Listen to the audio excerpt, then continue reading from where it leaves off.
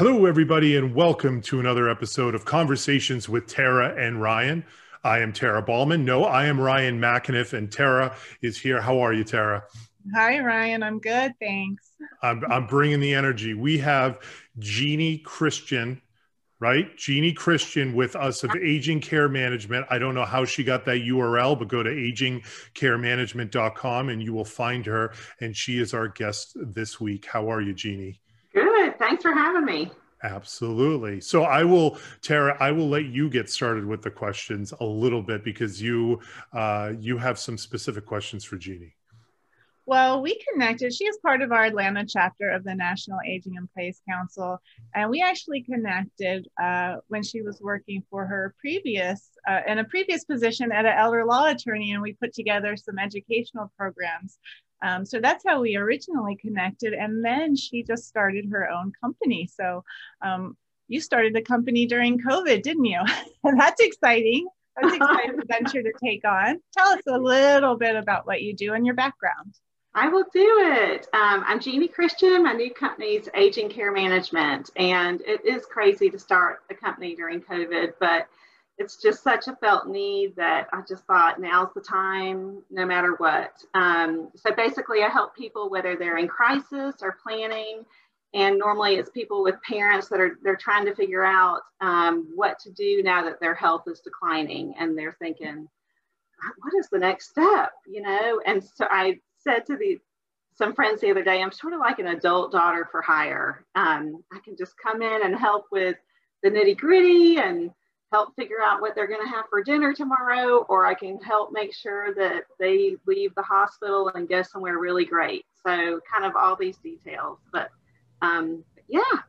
Yeah, and that's really where you helped my friend. I am out in Orange County. You are in Atlanta. I have my husband's very good friend. We'll call him George. That's not his real name. But he called one night. His father, kind of took a tumble down a set of stairs. Had some issues, undiagnosed dementia and some other issues that hadn't been addressed, and actually didn't call anyone during the first tumble. I don't know if you knew this. He took 2 tumbles down the stairs that night, and it was the second one that really probably sent him over the edge. So George called us, not knowing what to do. Just like, oh my gosh, I have to find a place for my dad and we got to get him in the hospital. And then I got to find a nursing facility. And then myself or my sister's going to take him in. And I don't know if my marriage can take it. Can her marriage do it? We got to redo all this. And I'm like, hold on, let's call. I have someone to call. So that's when we called you. So maybe you could take us through the steps of when somebody calls you frantic like that. My dad's in the hospital. I don't know who to talk to.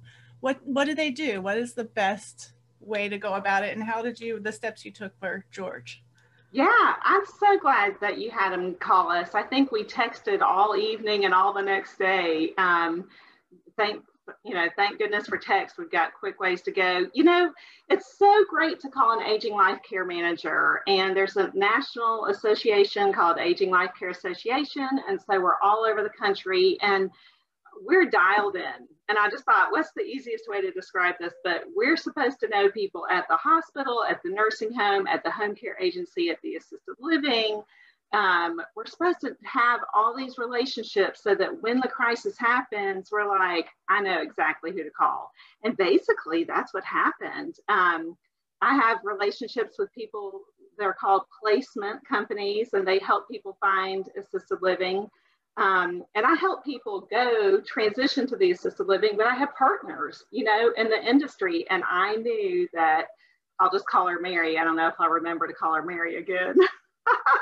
These incognito names, but I knew that she worked that hospital for marketing. And I thought, she knows every case manager on staff by first name. She texts them regularly. And I thought, if we can get to Mary, then we can find out what the discharge plan is. And the discharge plan is basically like, what does he do after he leaves the hospital?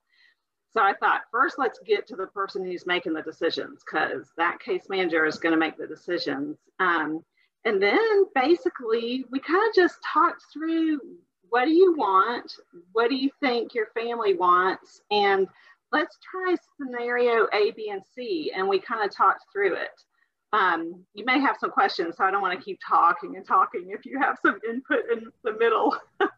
No, this is great. Keep going, because I know a lot of people don't know the process of what happens. And Ryan, he has a home care company in Massachusetts, so he is very well versed in this as well, I'm sure.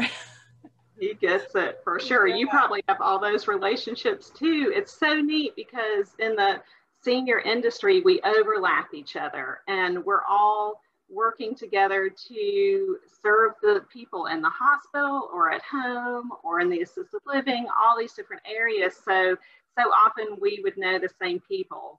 So with your friend, we basically talked on the phone and said, do you think he wanted to go to rehab, first of all? So during COVID, that's not always the case. So almost always people go, break something, take a fall, go to the hospital, stay 3 nights because that'll trigger some Medicare coverage, then go to rehab, and then figure out if they're going to go home with home care, go to assisted living. COVID has changed that. You only have to stay for 1 night to trigger that. So people are in and out fast. And rehab is not always the go-to anymore, because if you want to see your family and you don't get to see them that long, 14 days to 20 days, that they may be out of reach for you. So sometimes that just means, okay, let's go home with home care and hire a private therapist, hire a concierge doctor to get you really good medical care immediately, call home health. Let's get every possible service in there, covered by Medicare and covered privately, so that you can make it.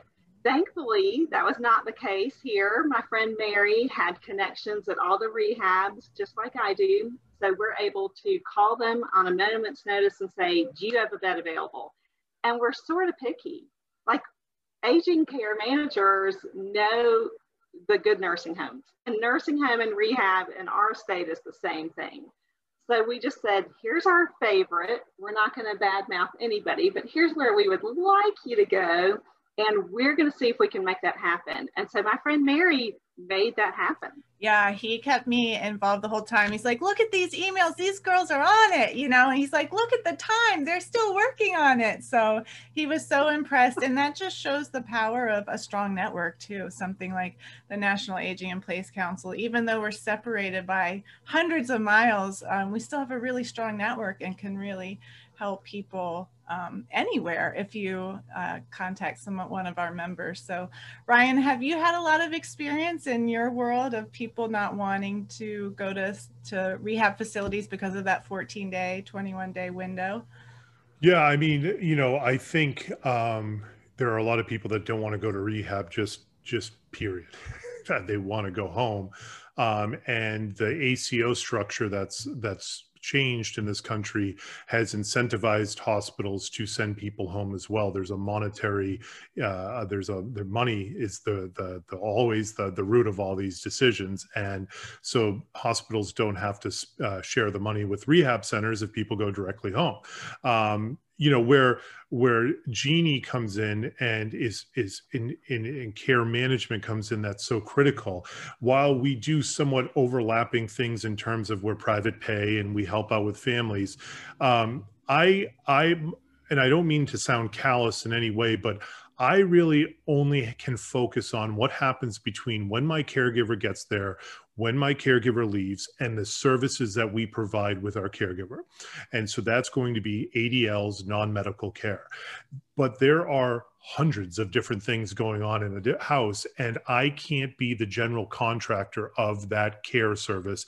And that's where Jeanie comes in. So whether it's like I literally was on the phone with my director of client care before I hopped on, because we have a client that punched her hand through the window at 3 o'clock last night and was screaming out to the neighbors to call the police because our caregivers have her hostage. So that's GCM written all over it. Come on, fly on up, Jeanie. So, that's where we sit back and say, hey, listen, we're here to provide care. We're here to do ADLs. We're not here to manage this situation. And that's where we can bring somebody in who's an advocate for the family. And there's always the risk that the decision that Jeanie and the family come up with could negatively impact me. Maybe at this point in time, it makes sense for this individual that I mentioned to go into a nursing home at this point in time. You know, it's an out of control situation. Well, that stinks business wise, but at the same time, we have to do what's right for the customer. We have to do what's right for our caregivers, and that situation is no longer safe. And when a family is able to hire a care manager directly, they're being their advocate. While I think for myself, I would like to think that I wouldn't allow my business to impact what is best for a client. There is a inherent conflict of interest with a lot of other vendors because, hey, listen, if I keep this case going, that's revenue in my pocket, even if it's not the right thing to do. So when you bring a care manager in, you get rid of that conflict of interest or even any semblance of it, and you're paying for an advocate to help out with your situation. And 9 times out of 10, if not 9.5 times out of 10, that's a good thing for me, not a bad thing. So I'm all for care management. Nice. Well, Jeanie, what would you say if all the families that you help, I'm trying to come up with questions that I ask all of our guests. And one that I kind of like is, what is the one question that you wish people would ask you that no one does? And it can be about your business. It could be about life. It could be about seniors. I'm curious. I wish people would ask me what qualifies me to do this job. Because I always think, I probably need to be more trustworthy, but I guess I'm good at my job because I'm not. I'm like always making sure the people who work with my families are trustworthy. But I always think, why would you trust this random stance, nice person who wants to help? I mean, I could be some crazy person off the street that just sounds nice. And I wish people would say, what qualifies you? So what qualifies me personally is I have a background in social work. And so I've done mental and behavioral health, and I've worked in nursing homes, and I've worked in memory care and assisted living, and I've worked in placement, which means I know how to help people figure out where to go, whether it's home care or assisted living. And then I've worked in elder law. So I feel like there's all these things that I'm helping people figure out that I've, done firsthand that hopefully will help them move along the process better. But I always think, you don't want a care manager that's just decided to move from the business world into care management and happens to be a good general contractor, but has no experience. Well, one thing I think would be interesting to talk about, I used that example before about that kind of family dynamic issue, going on the 80-20 rule, where probably 80% of your cases are going to come from 20% of the reasons. What do you think are your top 2 or 3 calls that for people listening and watching this?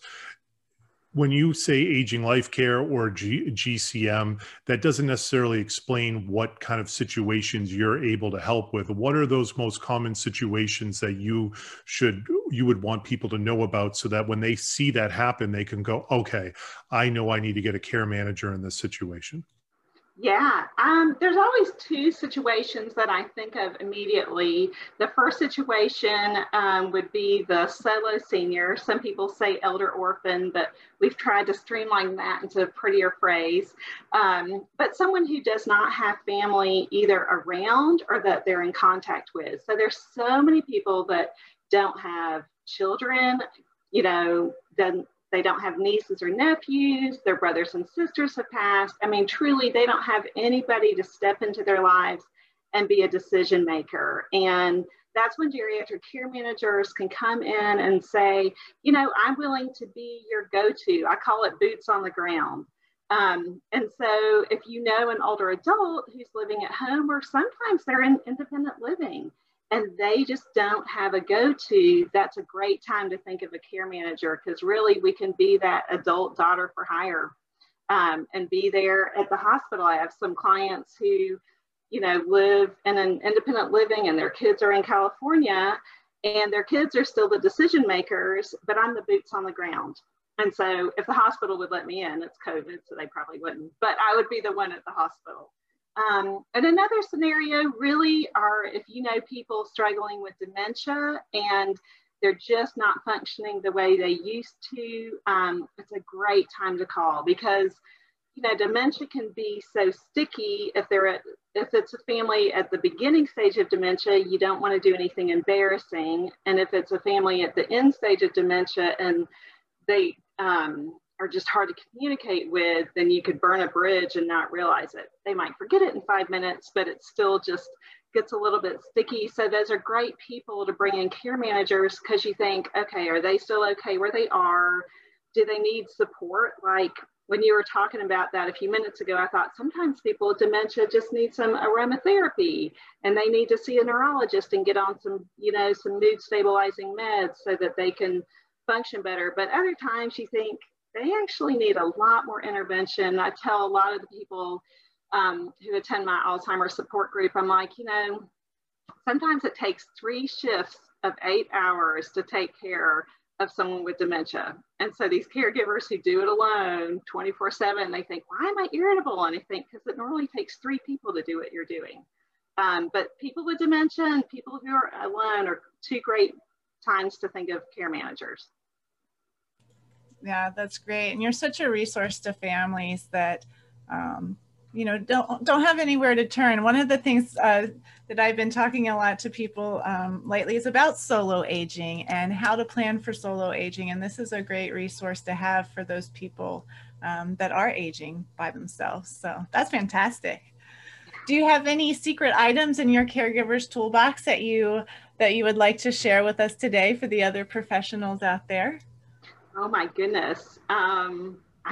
You know, what's so funny is just talking about the support group. I think that's one of my secret tools. I think I bring that up once a day to someone. There's so many people going through the situation and they're either working with or not working with a care manager, but the amount of stress that they're under, I think they just never give that enough weight in their lives. And I think support groups are a great way to go.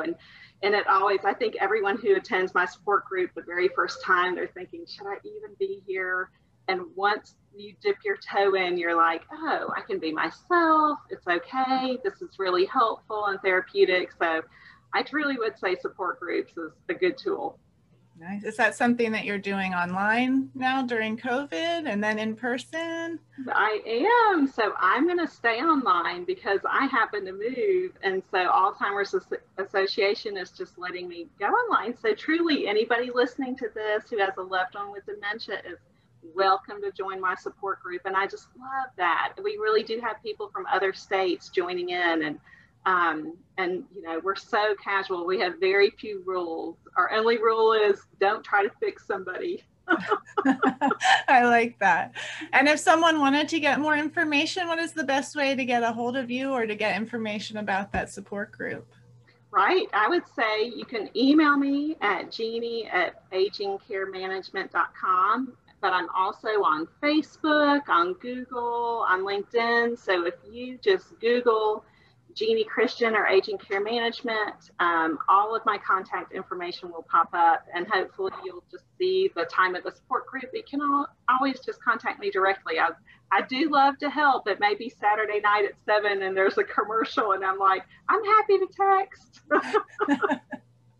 And also on the National Aging in Place Council page, ageinplace.org, we have a directory and you and your new business is listed on there as well. So you are in Georgia, north of Atlanta now because you just moved. So where's your geographic region? Where can you help? What families can you help? Right. I'm in Dalton, Georgia, so I can help people in Chattanooga, Tennessee, but I can also help people in underserved areas like Cartersville, Rome, Calhoun, Ellijay.